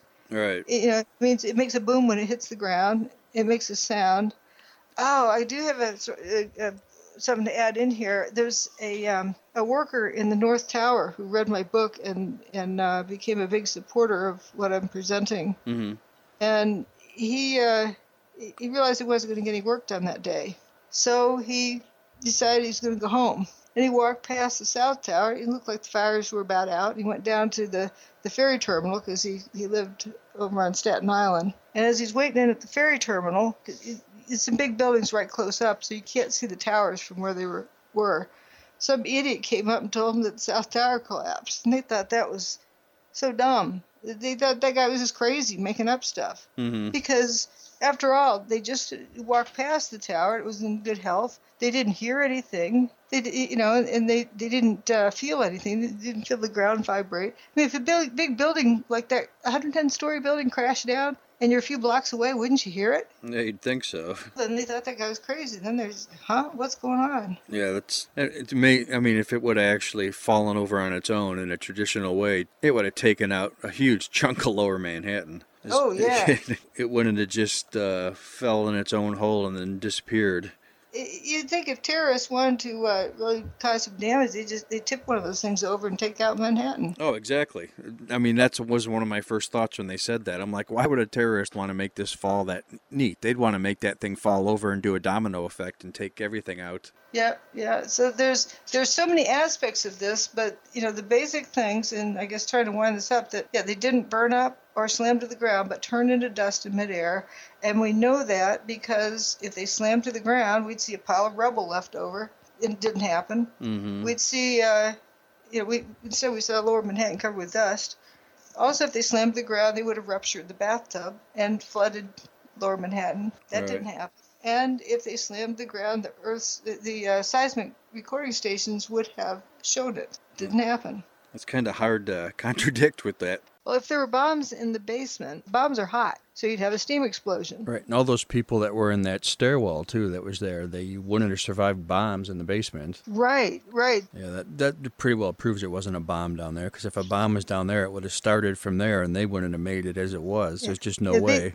They hadn't exited out the building yet, but bombs blow stuff into chunks, and chunks go flying, and they stay chunks until they hit something. They don't dissolve in mid-flight. Right. Well, I got something here, kind of change the subject just a bit, but there's all those conspiracy theories and all that craziness out there about 9/11. What are your thoughts on all that? Because I know there's, they say things about you too. I know you've got a lot of flack from all that. What are your thoughts about that stuff? Well, a conspiracy theory involves who conspired with whom to do what. It's when two or more people conspire to commit a crime. I'm talking about the physical evidence, the forensics evidence. I'm not talking about who planned what with whom. So what I'm doing has nothing to do with conspiracy theory. It also has nothing to do with theories. Many people have speculated as to who committed crimes of 9/11 or how they did it and so forth, but without addressing what happened. Speculation of this kind is nothing more than conspiracy theory, a phrase that also describes the box cutter story we were given before noon on 9/11. My research, not speculation, not theory, is a forensic investigation of what happened on 9/11. And anyone who declares who did it before they know how it was done and have determined what was done is merely promoting either speculation or propaganda. Exactly. You've heard that popular chant, 9/11 was an inside job? Right. Well, scientifically speaking, it's no different from the chant that 19 bad guys with box cutters did it. Neither one is the result of a scientific investigation supported by evidence that would be admissible in court. They're just theories. That's all it is. And before you determine, who did it, you need to determine what it is that was done. Well, I know that your stuff is all based on fact. There's no ifs, ands, or buts, but kind of what I'm saying too is I know you're getting flack from other people saying that you're a conspiracy theory nut and all that kind of stuff. I'm assuming you've been getting flack from people about this too, because I know how this kind of stuff goes. How have you dealt with all of that? Well, if it's going on behind your back, you can't really deal with it. But there are things that leak out into clouding people's view of things, and that's what they do it for. If it's said that I have a theory, that sounds uncertain, sounds like speculation, rather than I have empirical evidence. And all I look at is the evidence of what is in my book. A lot of people call for a new investigation. What they're doing is basically denigrating the forensic investigation I've conducted. They want an independent investigation. Here it is. That's exactly what you did. And it's another thing that spilled over into my legal case. It's been assumed because the truth movement is, claiming it was an inside job.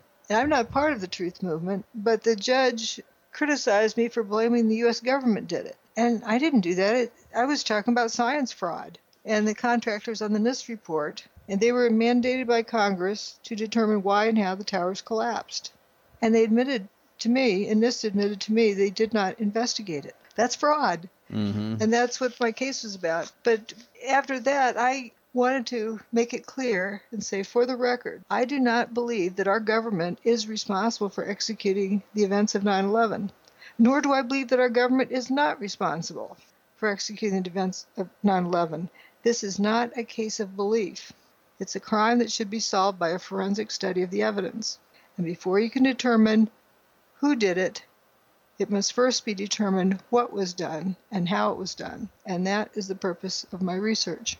And very well said there. Thank you. It's something that often gets forgotten. As I said at the beginning of this, that we should let the evidence lead to the conclusions and not let the conclusions color the evidence. That's very true. What else can you do? I mean, if you got the real evidence, that's about all you can do. Is try to get people to look at it. Yeah, well, and that's another issue in itself, too. My gosh, you can have the truth, which you do have here, and trying to get people to look at it and believe it is a completely different story. Well, people say they want a new investigation. Well, here it is.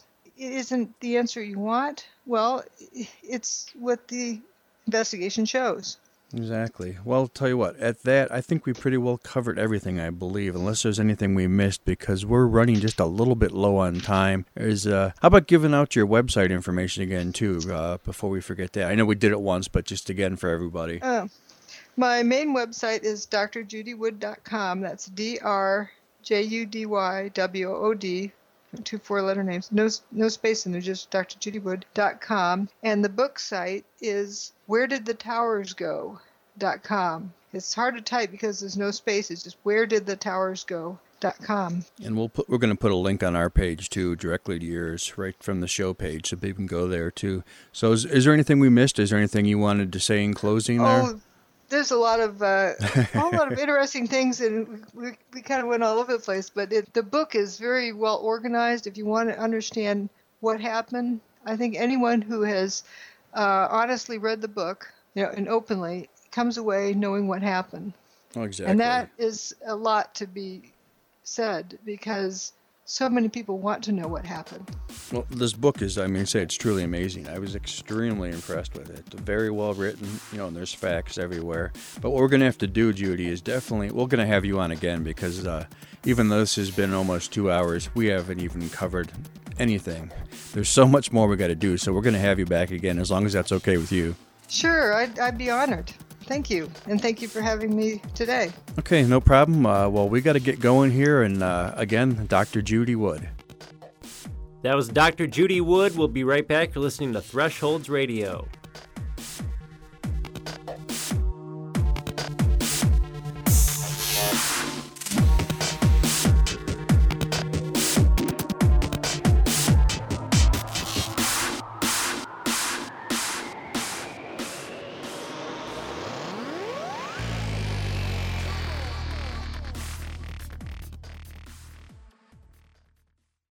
TheEdgeOnAir.com wants to invite you to be abducted. Tune in Friday night starting at 10 p.m. for Thresholds Radio. Host John Stevenson is your guide through the realm of the paranormal with an hour-long radio show sure to give you the heebie-jeebies. Check out UFO-info.com to learn more. It's Thresholds Radio every Friday night at 10 p.m. on TheEdgeOnAir.com. Welcome back. With us right now is our very own Michael Clean. How you doing today, Mike? Hey, John, I'm doing great. It's great to be with you as always. So what do you have for us today? Another one of your famous top 10 list, right? Oh, yeah, and this is a brand new one, and it's a little bit something for the ghost lover in all of us, and also for our history buffs out there, because this list is the top 10 old-timey ghost stories in Illinois. Now, these are ghost stories from the 1800s and early 1900s. So some of them are very well known, some of them not so well known, but hopefully all our audience will appreciate these stories. That sounds good. A lot of your stories are old too, but this one's exclusively all the old ones then. Oh yeah, and you'll notice a lot of these stories come from southern Illinois because that was the first area of the state to be settled extensively. So a lot of our stories come from that area, and also because there were a couple of guys at the beginning of the 1900s. One was a professor writing in the 1930s. Another one was around the 1950s and 60s. They did a lot of work collecting these stories from the old-timers in the area. So a lot of these are firsthand. Oh, that's cool. Yeah, so let's start at number 10. This comes from Bond County, Illinois. This is the James Nolan Lights. During the 1880s, local residents gathered nightly around an abandoned farmhouse outside the small town of Pocahontas in order to catch a glimpse of strange lights that emanated from within. Some claimed to hear sounds and even see the ghost of a man leaving the house with the body of a headless woman cradled in his arms. One skeptical reporter blamed the lights on a prankster. So not too scary, but that's why it's at number 10. Well, that's kind of scary. A headless woman. All right, number 9 is the Gooseneck Ghost in Macomb, Illinois. This was the home of Western Illinois University, where I went for about a year and a half. So the Gooseneck Ghost was the local name of a spook light that appeared along the railroad tracks just west of town in the early 1900s. It was first seen in January 1908 by a father and son who were driving a team of horses back home. The light startled their horses and they took off running. The local newspaper described the ghost as, quote, a bright light, and noticed its proclivity for chasing travelers in the area. Looking for the Gooseneck Ghost became quite a sport for Macomb area residents, and some even brought ice cream and picnicked as they watched for it. Eventually, it was discovered that the ghost was actually a hoax that involved a Japanese lantern attached to a kite, but the prankster was never caught. So that's kind of interesting. You don't see a lot of Japanese lanterns anymore. No, well, I guess in the UFOs, people release them all the time for UFO hoaxes. That's something I've heard, but I've actually never even seen one of them. Huh, well, that's interesting. I guess it's a good way to create your own ghost if you want to. Yeah, I guess. Or just, a handkerchief and a flashlight. Well, number 8 on our list is rather famous. This is the Diamond Island Phantom outside of Hardin, Illinois. Now, this happened during the 1880s, and there were dozens of eyewitnesses that saw a strange fireball on an island in the Illinois River a short distance from the town of Hardin. 2 boys first witnessed the fireball in 1885 while fishing on the shore across from the island. The bright light shot out of the trees and hovered along the riverbank, sending the boys fleeing for home.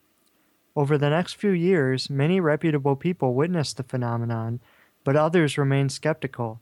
The skeptics decided to camp out on an island and prove the whole thing was a hoax.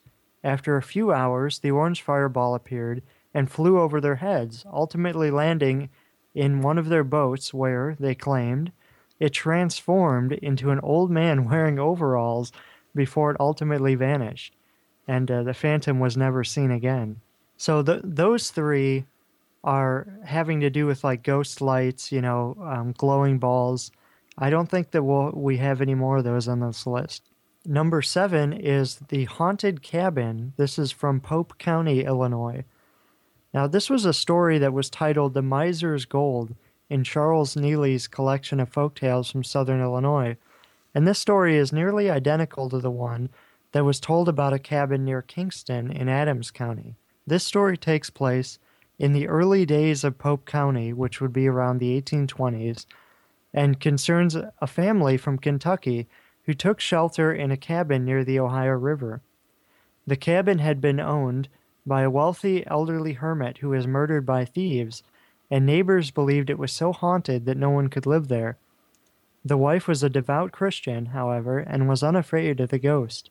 When the ghost appeared, she asked him what he wanted, and he told her where to dig to find a pot of gold in the cellar.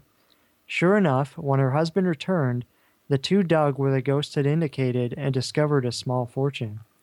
That's cool. Is this a leprechaun's ghost?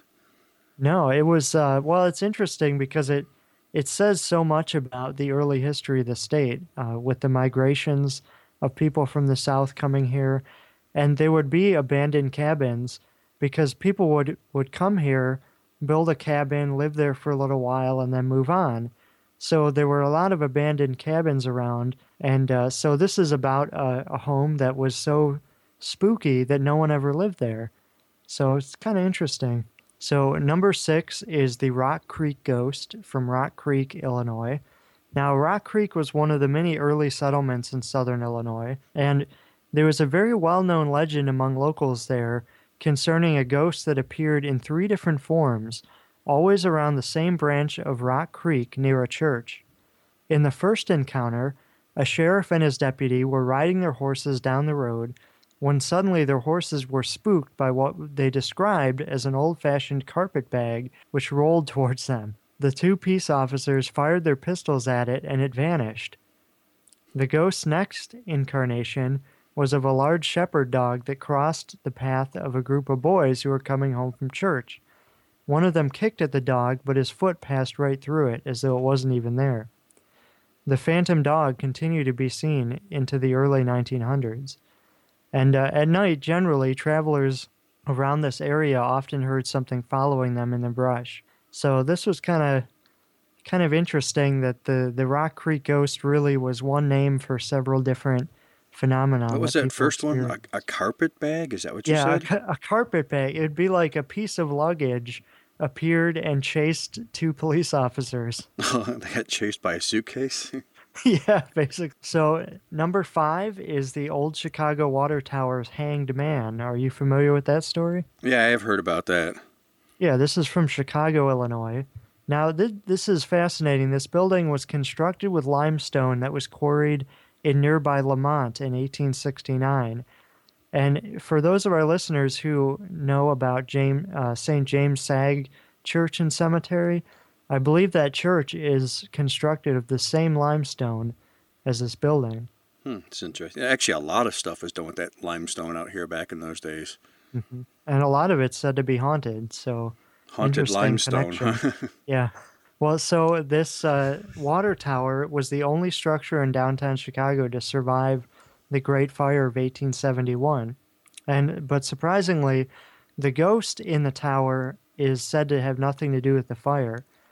In the evening, several visitors have seen lights and open windows at the top of the tower, but there are no offices up there that would explain the phenomenon.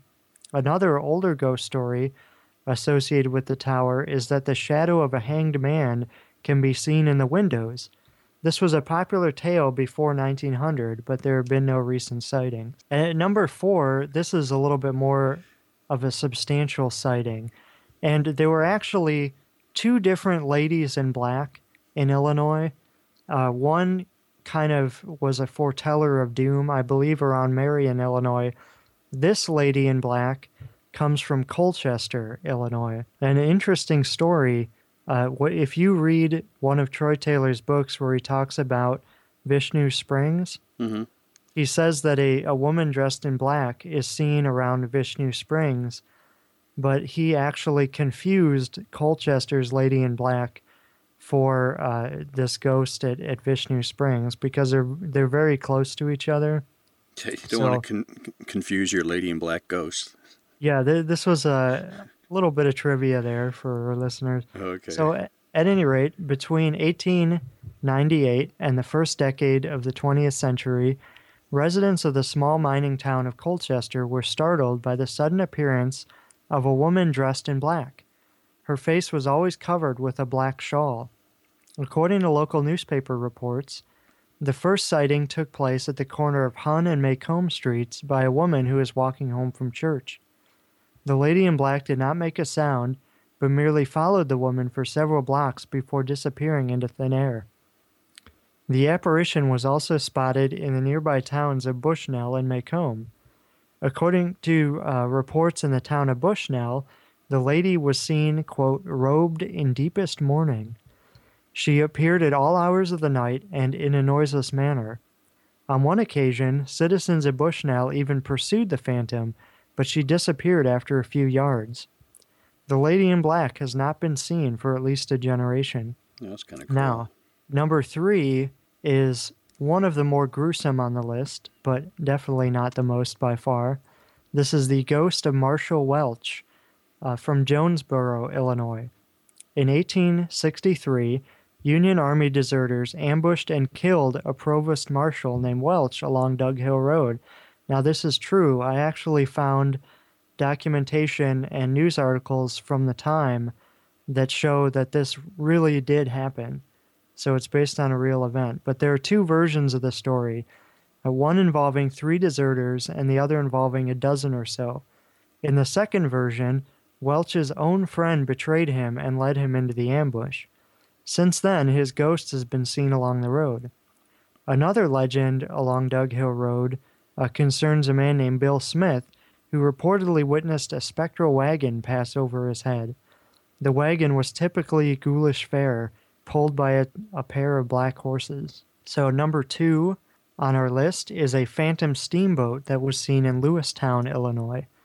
Now, tales of phantom ships frequently grace the coasts of Florida and the Carolinas, but such things are not unheard of in Illinois. Until the advent of automobiles and air travel, riverboats were a primary mode of travel and a common sight on Illinois waterways. Fulton County is home to a phantom riverboat that makes its appearance whenever the waters of the Spoon River swell. The legend begins in the late 1840s when an inexperienced riverboat crew attempted to navigate the river during a flood. The sound of a whistle and the passengers singing "Sweet By and By" was the last thing the townfolk ever heard of the vessel, that is, until a few years later. In 1853, during another flood, eyewitnesses heard the distinctive sound of a whistle blowing in the fog. They rushed to the river's edge and saw the same boat that had vanished years before. This time, it was wrapped in an eerie glow, and 4 gleaming white passengers stood on deck, singing "Sweet By and By." Several men attempted to approach the steamboat with a skiff, but as they got closer, the air became icy, and the fog was too dense to see where they were going. The phantom vessel disappeared into the night. That's kind of cool. Were there a lot of witnesses to that, did it say? There was a huge story, and there's a lot of newspaper articles about it as well. Some of those older stories are really cool, the descriptions and the way they go into them. Well, it's neat because back then newspapers were much more sensational, and they had no problem printing these ghost stories from all over the state. Mm-hmm. So it's really a great resource for these. Yeah, you don't see them very often now if you pick up your copy of the Chicago Tribune. No, not at all. So let's go down 10 to 2, and then we'll determine which one is the best old-timey ghost story in Illinois. So number 10 was the James Nolan Lights. Number 9 was the Gooseneck Ghost. Number 8 was the Diamond Island Phantom. Number 7 was the Haunted Cabin. Number 6 was the Rock Creek Ghost. Number 5 was Old Chicago Water Tower's Hanged Man. Number 4 was the Lady in Black from Colchester. Number 3 was the Ghost of Marshall Welch. Number 2 was the Phantom Steamboat. And the number 1 best old-timey ghost story in Illinois is, of course, the Headless Horseman of Lakey's Creek. Have you ever heard that legend? No, actually I haven't. Oh, it's a very famous one from southern Illinois, and it's our very own Headless Horseman story. Now, this is quite possibly one of the oldest ghost stories in Illinois. It was passed down as an oral tradition until John W. Allen put the story on paper in 1963. So, the mysterious man named Lakey, as well as his untimely end, has been immortalized in the folklore of southern Illinois. Long before a concrete bridge spanned the shallow creek 1.5 miles east of McLeansboro, a frontiersman named Lakey attempted to erect his log cabin near a ford along the wagon trail to Mount Vernon. One morning, a lone traveler stumbled upon Lakey's body. Lakey's head had been severed by his own axe, which was left at the scene. According to legend, his murderer was never found.